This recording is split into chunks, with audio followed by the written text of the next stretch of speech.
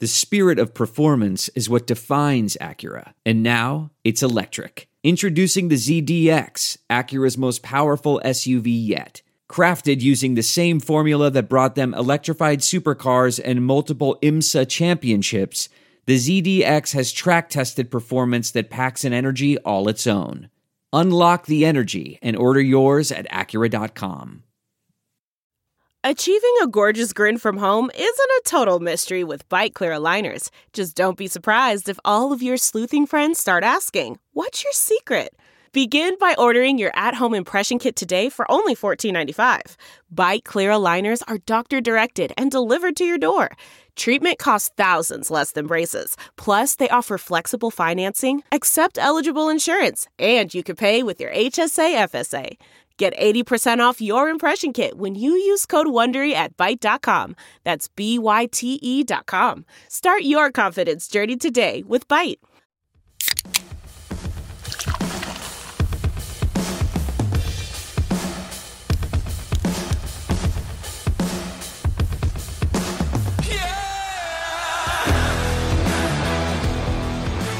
A week from now, when this goes live, you and I will be in Indy at the Combine. It's going to be a brisk 35 degrees in Indiana in the winter, by the way, so I hope you're ready for that. Yep. But in the meantime, we have no shame when we rip off our friends, okay? None. I'm willing to admit a good format's a good format. And so we are stealing mercilessly from our buddies Trevor and Connor over at the NFL Stock Exchange podcast. They do this format called No Notes, where they each come up with a few questions for each other and don't tell each other what the questions are before they are asked. So you have to go into it blind with no notes, answer to the best of your ability. And I tend to think this format creates more honest answers in the moment. So should be fun today. Calling me dishonest, Coleman. No, I'm just saying, when you don't get a chance to formulate a diplomatic answer. I see. What's the phrase? It's like drunk words or sober thoughts, but for NFL draft. Yeah, exactly. That'll be our title. Not No Notes. We can't steal the title too. We won't waste any more of your time. We're going to get right into it. First blind question. This one's from me to you, EJ. 2004. Long time ago. Almost 20 years ago, actually. Actually, no, it literally was 20 drafts ago at this point. Almost, huh? I know. I'm fucking old now. My God. So 20 years ago in the 2004 draft, that was the record for most wide receivers in the first round at 7.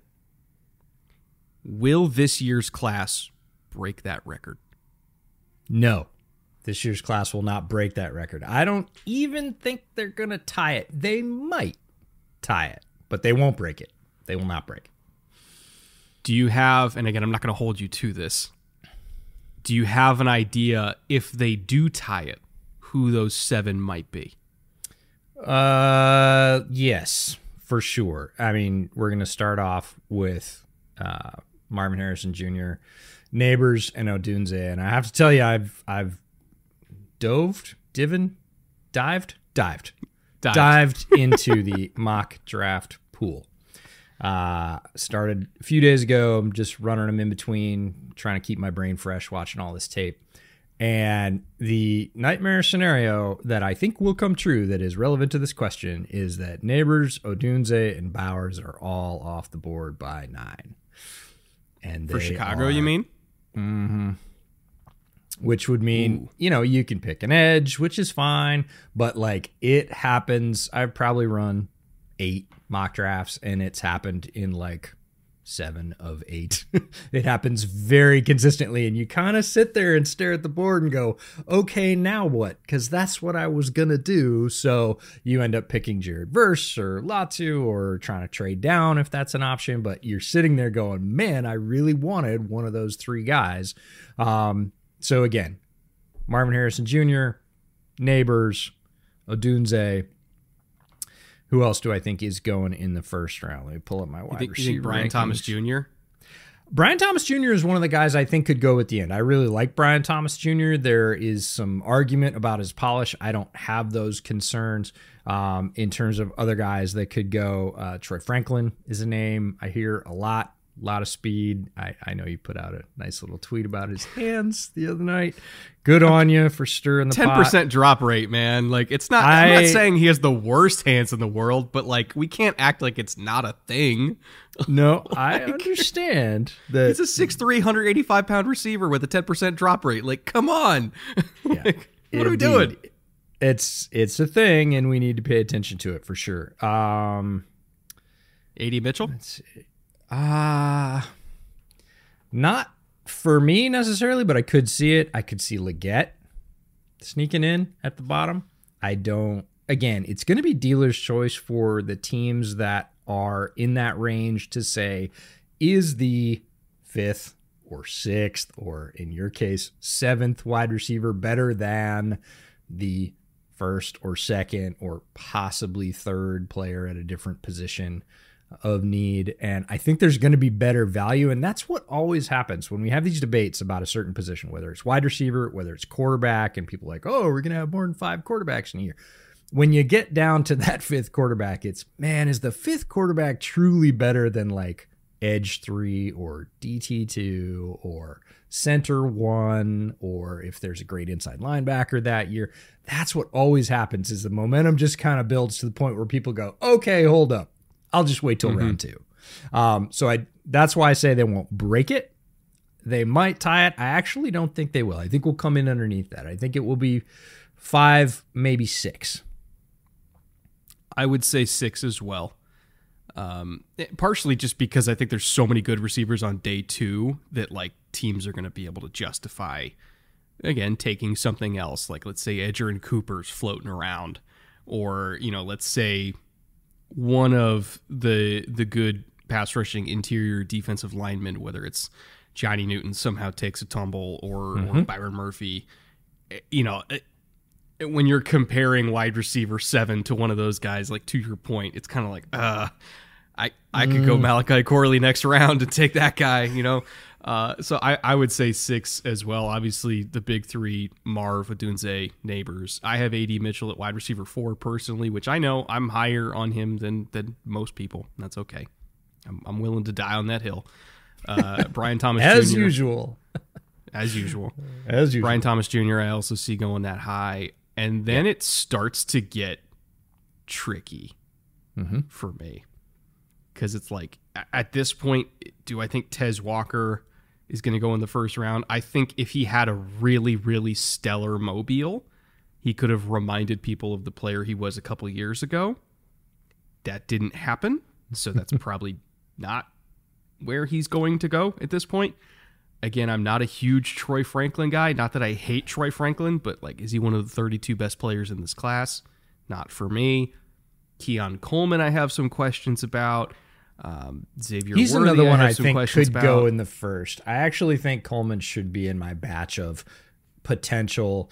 It only takes one team. I too have some reservations about him, but I could also very easily see 1 or 2 teams going, you know what he is? He's our new blank. And, you know, whether or not we think that's true, again, it doesn't matter. It only takes 1 or 2 teams to say, nope, that guy's coming off the board. So he's in that mix for me at the end of the first round with Thomas and Franklin and these other names that are like, oh, you know, that next tier. Can I throw one at you that I think goes 33 to Carolina, but could very easily go 32 to KC? And Yes. this should terrify people. Right. Ladd. He would be very good in either of those systems, although for different reasons. But yes. I mean, for Carolina, like, they just need anybody who can separate, which is him. And then KC, they need anybody who can separate 10 plus yards down the field, which is him. So like, I think Ladd's a sneaky one to KC. That would be really, really tough to stop. All right. What's your first question to me? My first question for you, of our 6 biggest pre-combine questions, who are a couple of players you think testing will help the most, and a couple of players who you think testing might slow their roll a little bit?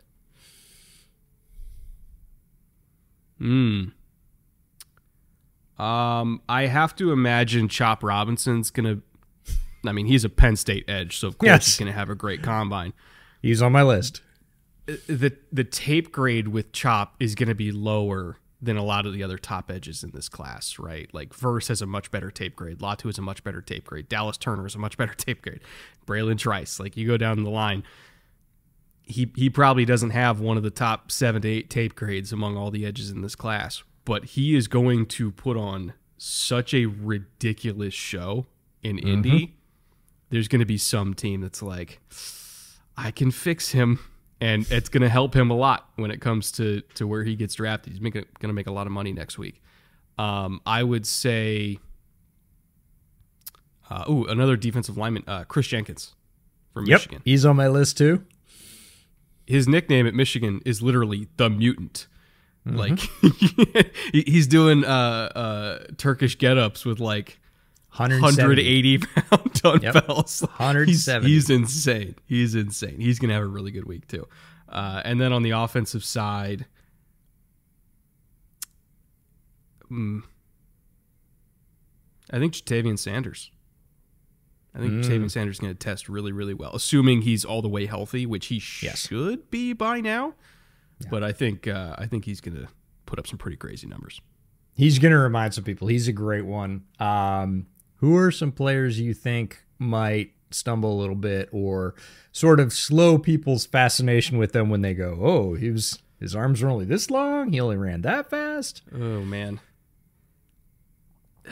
This is, and again, I don't want to be like too negative about Troy Franklin every time I bring him up, but I really hope, when he shows up there, he can tip the scale at like 195. I would take 195. I would love if he's up to 200 at this point. But if you roll out there at 6'3", 185, like that is really, really light, at least for that frame, right? And I would love to see him show up with a 195 to 200 pound frame and still run fast and do well in the drills and everything like that. But like, his frame is something that's concerned me because physicality gave him a lot of trouble, last season. And I would love to see him be able to still do all the stuff he does well, which is run really, really fast and be really, really explosive with just a little bit more sand in the pants. Like I worry about him if he doesn't put on weight. It's okay, Mom. He'll hold up. No, in regards to Franklin, he's going to run fast. I don't care whether he shows up at 180, 185, 195. We know he's going to run fast. There are certain drills that are going to be fascinating to watch for certain people. You talked about a high drop rate with him. For me, in terms of hands, I'm fascinated. I mean, popcorn riveted for Johnny Wilson's gauntlet drill. Oh, it might not be kind to him. I don't know. It might not, but again, there are certain drills. So on the plus side, you named a couple of mine. Chris Jenkins. Chris Jenkins is an odd player, fascinatingly strong. He's only about 275. And if I said to you, do you have a use for a 275-pound run stuffer who's really good? Like at that, he's amazing. He holds up against much larger players because he is so freakishly strong. But like, I think a lot of teams would be like, wait, what? A 275-pound run stuffer, but hey, that's man, exactly what he is. Even if he's just Morgan Fox, I'll take Morgan Fox tomorrow. In a lot of ways, he plays like that. Chop Robinson was on my list. Dwayne Carter, the DT from Duke, I think is going to remind some people why he had such buzz a year ago. Malik Mustafa, the safety from Wake Forest, I think is going to fly. Miles Cole. Just in terms of measurables, the Texas Tech pass rusher, like he's gonna remind some folks like, oh yeah, he was actually bigger than his teammate who went really high last year. Okay. Mason Smith, the DT from LSU, is going to put up some crazy power numbers. Chris Braswell, the linebacker from Alabama, is a ridiculous athlete. And I think a lot of people are sort of, again, Alabama's defense always stacked, some definitely some more high profile names on that defense who are going to get chosen before him. Combine is going to be good for him. It's going to push him back up into the spotlight. And Trevin Wallace, way down the board, linebacker from Kentucky, who is not going to have great measurables in terms of size, but is going to run like crazy and is super well built. But the biggest one, Kingsley Suamataia from BYU. Yeah. He's going to crush. Monster. It's possible that as a 300-plus pound offensive tackle, that guy's going to run in the 4.8s. I would not be shocked at all. It's like, honestly. Yeah, he is and has been for the last 2 to 3 years described as a solid 4.9 guy at like 3 whatever he is, 15, 20. And lots of people have been whispering like he has a legit shot at breaking into the 4.8s as an offensive tackle, which is a fascinating and scary thought. For minuses, it's a guy we've talked about a lot. Latu, everybody already knows his arms aren't that long. I don't think he's going to run at the top tier. Like, he's not going to run like Chop Robinson runs. We know that. No. And I think some people are probably just going to, again, look at those numbers. People tend to do this. They take the combine charts and they go, oh, he was 11th in 10-yard split or whatever he's going to be, as opposed to the people who are just safe in their grades in terms of tape and like production. Because again, it's not like these guys are growing at this point for the most part. The season ended a couple of months ago. They know how fast he is. They know how quick he is. They know how skilled he is. They're going to look at his numbers and go, yeah, we didn't expect him to test super well. However, he keeps whipping people's asses. But he will have some of that lowered shine just because people go, oh man, his arms are only whatever they are, 31.5 or 32.5.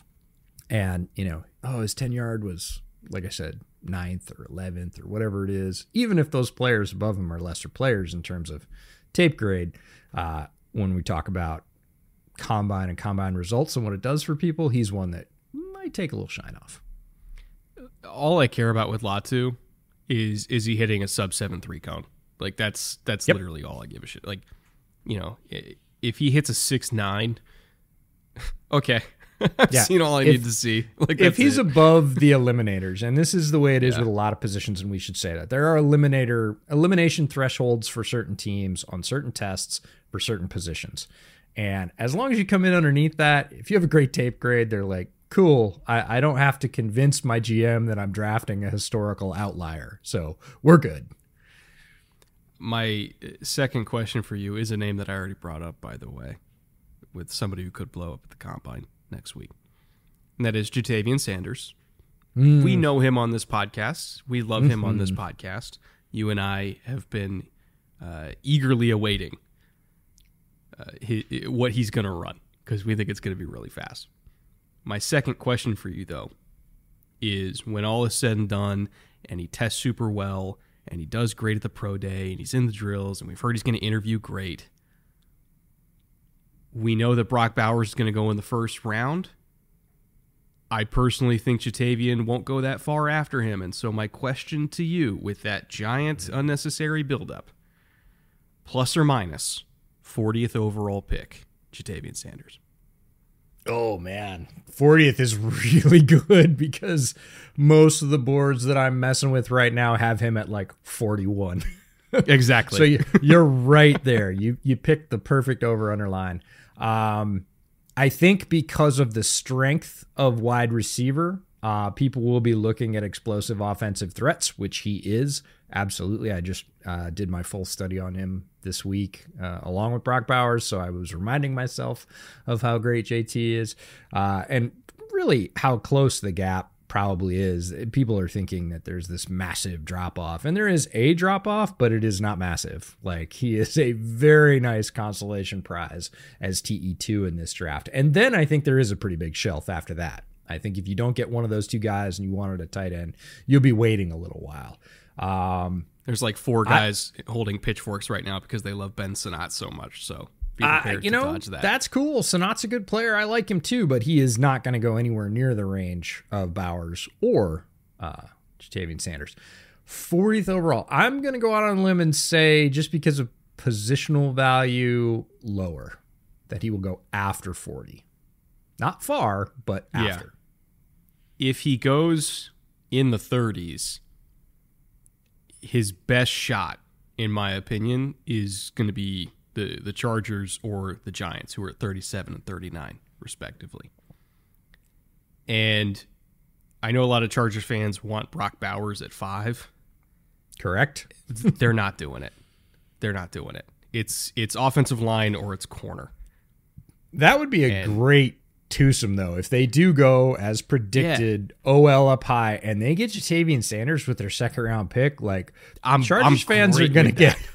Chargers fans are going to be really happy after that happens as soon as he hits the field, because he's a dynamic player. He's a playmaker. He's a threat. He'll be a lot of fun in that offense. Again, you now have an offensive coordinator that likes to feature tight ends, so he's going to get his targets. Like that would be a nice sandwich. I would like that a lot, actually. I know Chargers fans, they're going to be very upset when inevitably they take either an offensive lineman or a corner.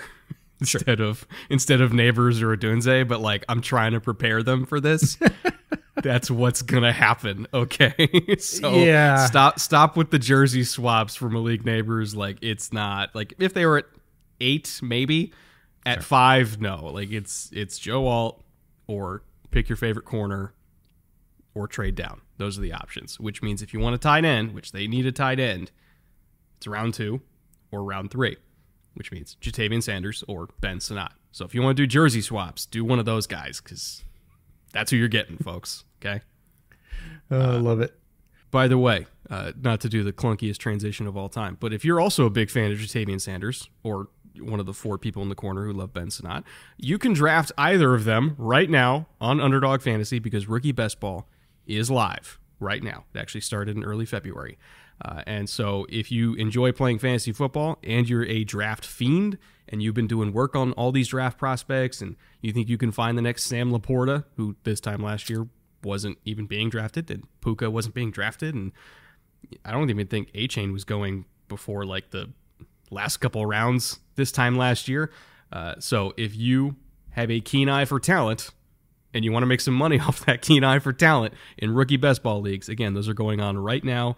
You can use either the QR code that's on the screen. You can use the link in the description, promo code BOOTLEG. They will match your deposit up to $100. And you can also get access to a new depositor special, which this time of year is going to be NBA focused because there's no more football, unfortunately. But yeah, it's a fun way to kind of plant your flag on some of these rookies before they even actually get into the league. And I'm pretty sure that Ja'Tavion Sanders is going very, very, very late. So if you love him, draft him. Yeah, do it before the combine, because once he goes to the combine, it reminds everybody that number's going to rise. Just plain and simple, that's going to happen. He's that kind of athlete. So question number 2 for you. Do you think the Bears will have a deal in place for Fields after the combine ends, or do you think it will take a little bit longer?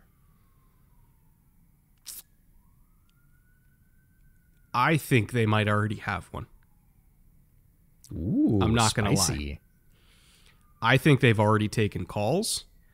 And I think know they've taken taken the combine. Sure. Well, yeah, we know they've taken calls. Like we know for a fact they've taken calls.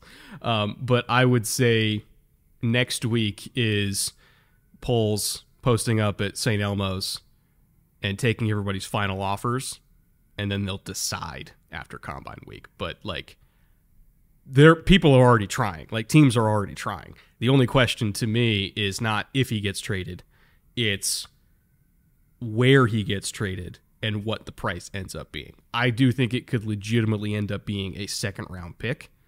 Mm-hmm. I just don't know what team's going to do it. Very similar to my answer. I believe that is true already, that there is interest and they're gauging that interest, and next week is really the come one, come all, drop your chips on the table. Let's see what everybody's got. We'll ask for everybody's best and final, see what you got, and that's going to clear up a lot of things. It's going to clear up, obviously, Chicago's draft strategy. They're going to have more picks, whichever picks those are. They're going to have a focus that they are picking a quarterback. Other teams are also going to either still have need for a quarterback if they don't get Justin Fields and they're in the sweepstakes, or if they are the winner of that sweepstakes, they can then presumably take quarterback off their list of high draft choices and start surrounding him with talent if that's what they need to do, and they likely do for most of the landing spots. So I think they will have that offer. I think it will clear up a bunch of draft speculation, not only for Chicago, but also for the teams that, well, certainly the team that wins, but the other teams that were rumored to have made a bid. My theory, I kind of want to expand on this real quick. Go ahead. My theory for the top 3 teams that are in right now. Oh, can I guess? Can I guess? I'll let you go first. How about that? I'll see if I agree with your top 3. Okay. So Patriots, Falcons. Mm-hmm. I got a weird one for the third that people don't agree with, but I've kind of been messing with it in my head, and it's getting really hard to forget. What's the third? Giants. Ooh. I hadn't been looking at it up until about a week and a half ago. And like I said, I started messing with draft simulators, and people, okay, this is my quick PSA for draft simulators. Everybody says, oh, he'll never be there and their board's wrong. Yes, they are. They're all wrong. We know that. That's not the point. Draft simulators are to jump on and see where their boards are now, where the boards move to, generally what kind of runs happen as you go through whatever mock draft you want to do. 1 round, 3 rounds, 7 rounds. I don't care. You're going to start to see, oh, hey, if I want a big, tall, fast wide receiver, I better get one by about 45 or they're all going to be gone. That's what draft simulators are really useful. And use as many as you can. I'm not going to say this one's best because they're all different and they have that different valuation, and you can kind of mess with it and just sort of see where the flow goes. So I started messing with draft simulators, and some of them allow you to trade players. And so I was like, I started off with the basics. Yeah, he goes to New England. Fields goes to New England. Fields goes to Atlanta. These have been rumored for, a couple of months now. They're logical destinations. Washington, but they've got the number 2 pick overall. They can get a quarterback another way if they want to. Like, they're just kind of, and I was like, who's the third? Like, things come in threes. Who's the third? And man, number 6 pick right there. Now, they're not going to be given their first round pick for it. And yes, they still have a lot of money tied up in Daniel Jones. I get it. But I was like, oh, like big athletic quarterback that can really run, has a big arm. Like, Table knows how to use that. He used it with Daniel Jones. His first season with Daniel Jones, he featured his legs to great effect and took the Giants to the playoffs when they shouldn't have won 4 or 5 games probably. And I was like, oh, like dark horse, like, oh, look at that. And I just haven't been able to forget it. I would be, first of all, I would not be surprised if the Giants did it, just because I think everybody in that building, like Tommy DeVito was winning games that Daniel Jones was not winning, right? I think everybody in the building knows, like, okay, yeah, that's not it. He's not the future, right?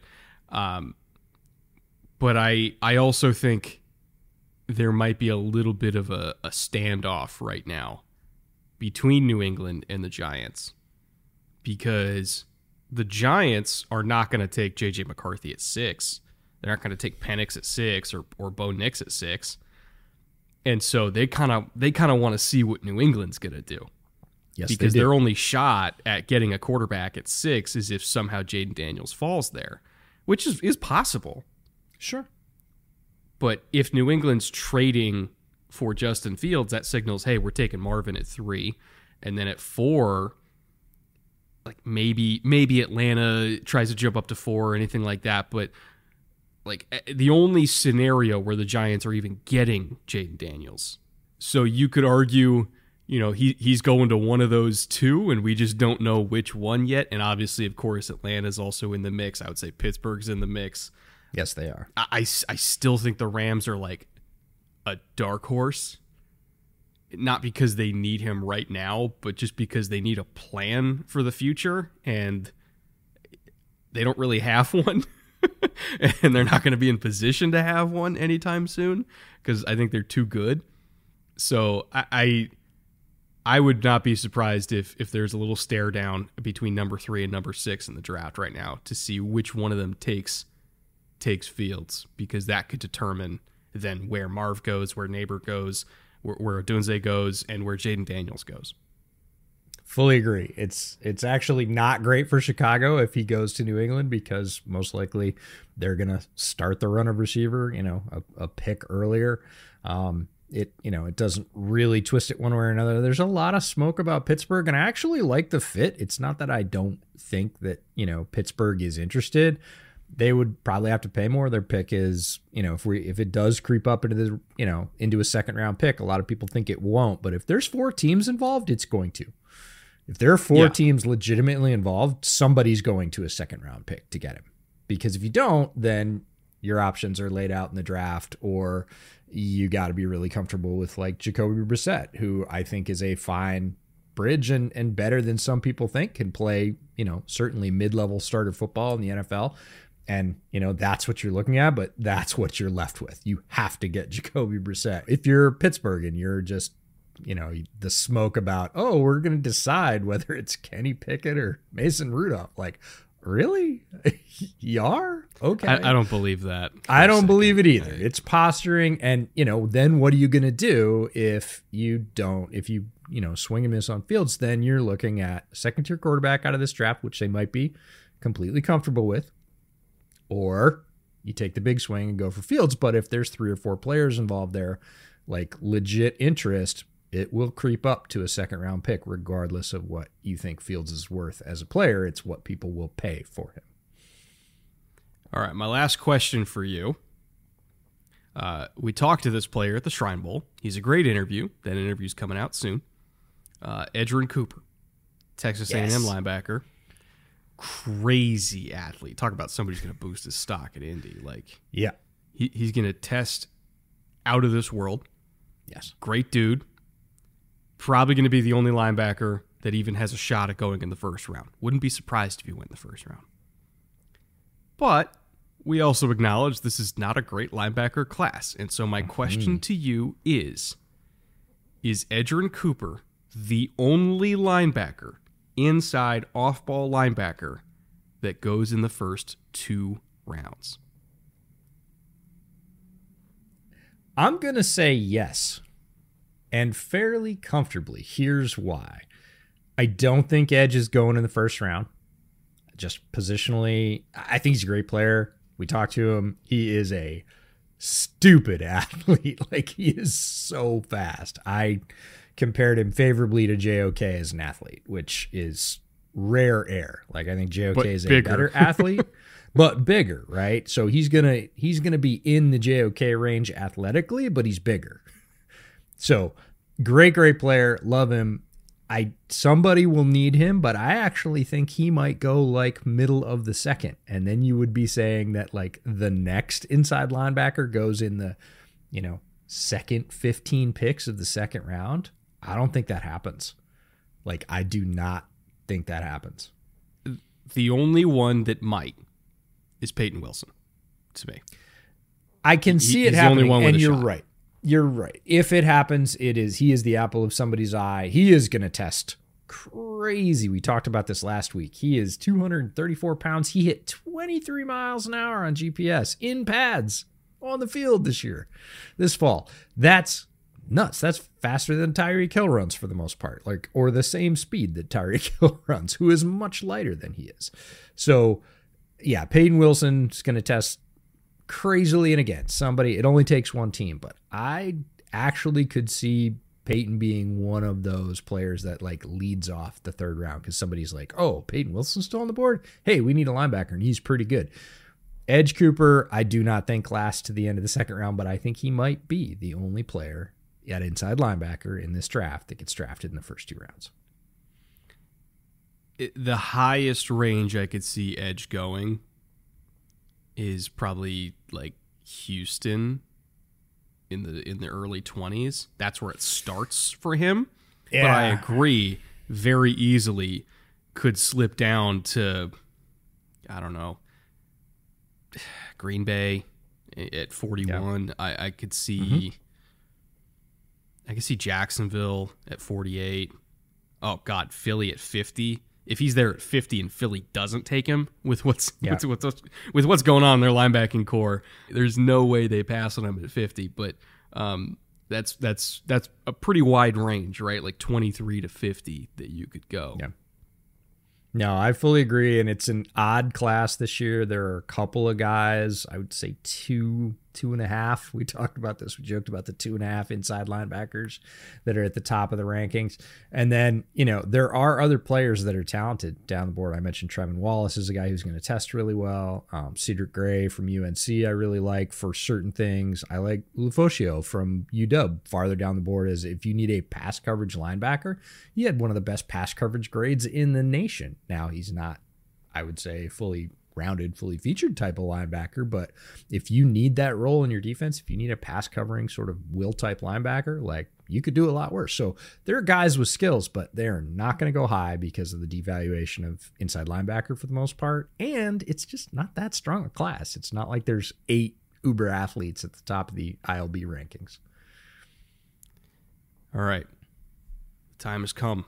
Final question, hit me. Okay, it is a 3-part question. And it is questions about records. Do we break records for? Much like you asked me about wide receiver records for the first round.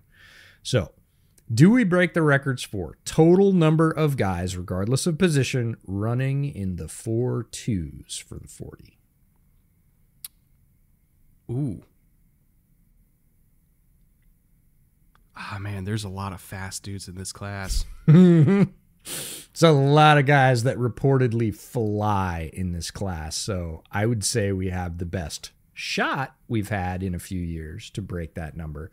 Will we? Man, it's so tough. And I don't know, have you been following the ever continuing timing controversy about Indianapolis? They still haven't released timing details about how they're going to time, and a lot of agents. Don't they do a combo manual laser? They do, but there was supposedly going to be some shifts, and the details about that haven't been revealed, and we're almost there, and so people are getting a little bit nervous, and there's whispers that certain agents might tell their clients not to run at the combine because they don't have assurances, and it might not be the best thing for them. So it's all fascinating intrigue. Like, I'm like, I don't know. I think about this and I'm like, how hard can this be, right? Like, I think about international track, right? The purses in international track, the prize pools in international track are extremely lucrative. Like, you can make a very good living running international track. You can be a multimillionaire, right? They don't have timing figured out yet. I think they got a pretty good handle on how to time a running race, guy going from one point or gal going from one point to another. Like, it doesn't seem that hard. And in terms of what guys make in the 40s now, in terms of going up half a round because you ran a 4.2 instead of the 4.4 that everybody thought you were going to run, like, you're making money. You're making similar, we'll just call it prize money. It's contract money, but like, you can't like just take the world track timing system and the Olympic timing system and be like, hey guys, this is how it works. So it always fascinates me that they can't get this figured out. But I think this year we got a really fast class. We have they've redone the track several times. It's supposed to be pretty fast. We saw some fast times last year, but as you said, there's just a lot of guys in this class that are reportedly super duper fast.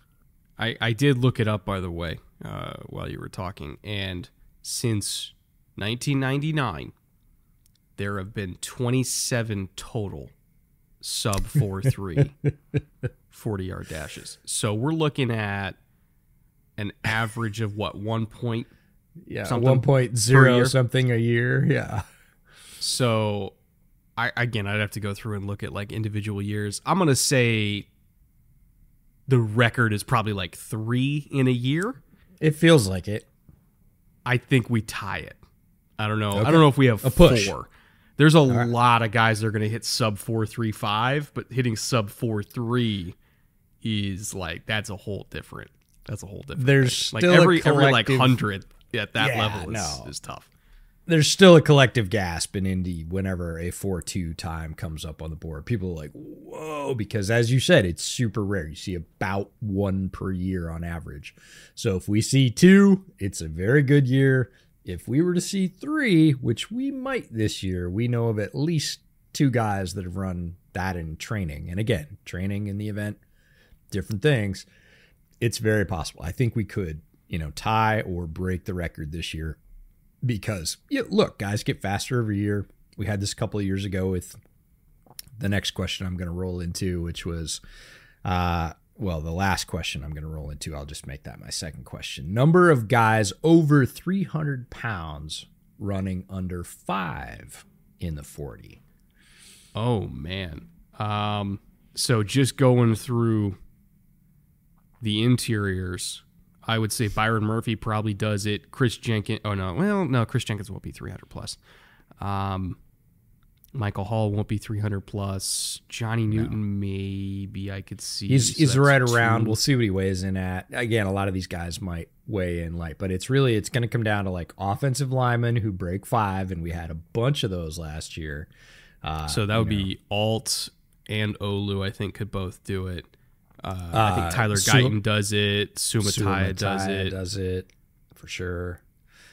Amarius Mims might, which is crazy because he's like 340. Yeah. He's going to show up at like 340, but he still might do it. Yeah. I think Fuaga's a maybe. Dwayne Carter could do it for Duke, and he's like 303 or 305.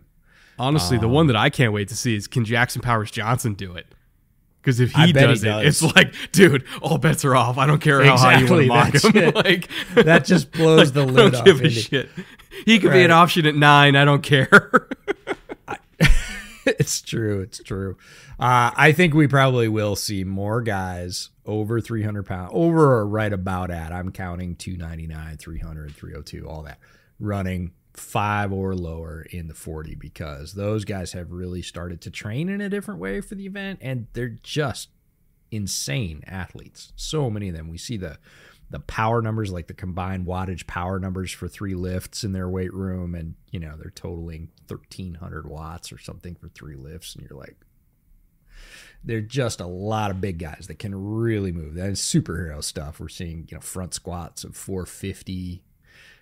Back squats of 650, 700. Like, these are incredibly powerful athletes, and they come in, they don't, these are not the sloppy 335 pound, offensive linemen of years past who are like, hey, I never have to run the 40 again. 5.4 is fine. Right. Yeah. They're coming in fit with super low body percentage, super low body fat percentage, and they are motoring down that runway in Indianapolis. So, last one's a little bit easier. It's just a straight measurement number. Total number of cornerbacks over 6 feet tall. Oh, man. 8? Is it maybe? Because it feels like we have a lot. I think that number might be the highest ever, because you and I were talking about this when we were in Dallas, that, 5 years ago, if you're like, oh, yeah, it's that corner that's 6'2", you're like, oh, I know the one. Yeah. And now when you go, oh, it's that corner that's over 6'2", you mean like the 6'4" one, or the 6'3" one, or the 5 that are 6'2", or like the 8 that are 6'1" or 6 foot? Like, there's so many tall corners. We've seen that transition that we heard was coming 3 and 4 years ago. Like, hey, if you don't have the greatest hands and you want to touch the ball, maybe you should play defense, right? Because you can make a really good living as a guy over 6 foot that plays corner, as opposed to being the 55th wide receiver in your class, right? At best. So we've seen that transition from wide receiver to corner. They brought their speed and their height with them. And man, I mean, even at Shrine this year, you looked around the field, there were multiple safeties at 6'2", 6'3", multiple corners over 6 foot. Like, there were entire defensive packages where the entire defensive backfield was over 6 feet, right? Including the nickel. And you're just like, okay, like, that's 4 or 5 6 footers right there. So I think we're going to see a record number of cornerbacks over 6 feet tall. Just kind of going through, Kool-Aid will be over 6 feet. DeJean's over 6 feet. Wiggins over 6 feet. Yeah, it's not hard to find him Terry Arnold over 6 feet. I think Quinion is 6 feet flat. There's a lot of them. Okay, right. All the top corners. There's a lot. It used to be like, oh, there's this one guy that's 6'2", but then there's this really good guy who's super fast, but he's 5'9". Oh, is he corner 3? Like, a 5'9" corner right now, even if he's the best nickel in the class, is not going to be corner 3, because there's so much height, speed, and skill at that position now. The mid-2010s, I can't tell you how many 6'2", 6'3" corners got overdrafted by 2 rounds.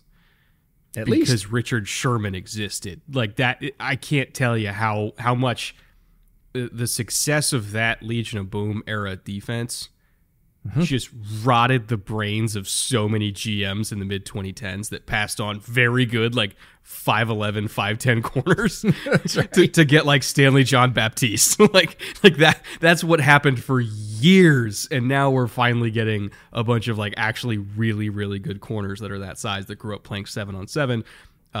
And they grew up playing receiver and then converted to corner because corners started making $20 million a year.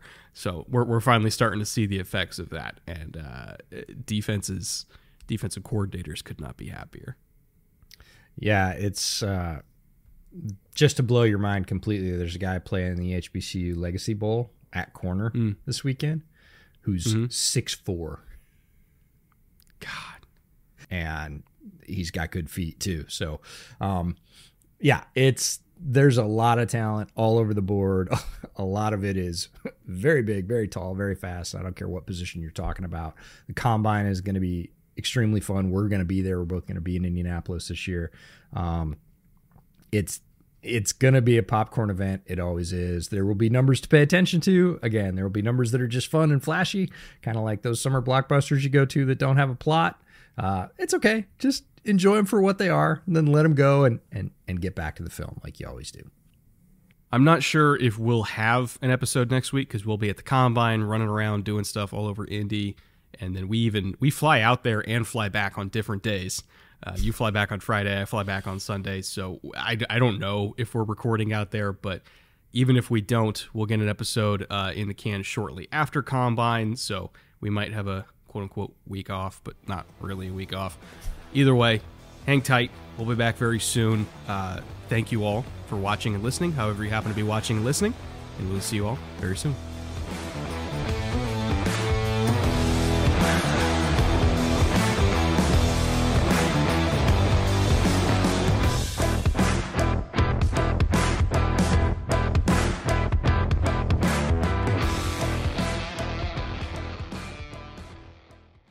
Look around. You can find cars like these on AutoTrader, like that car riding your tail.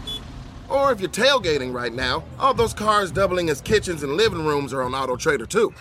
Are you working out and listening to this ad at the same time?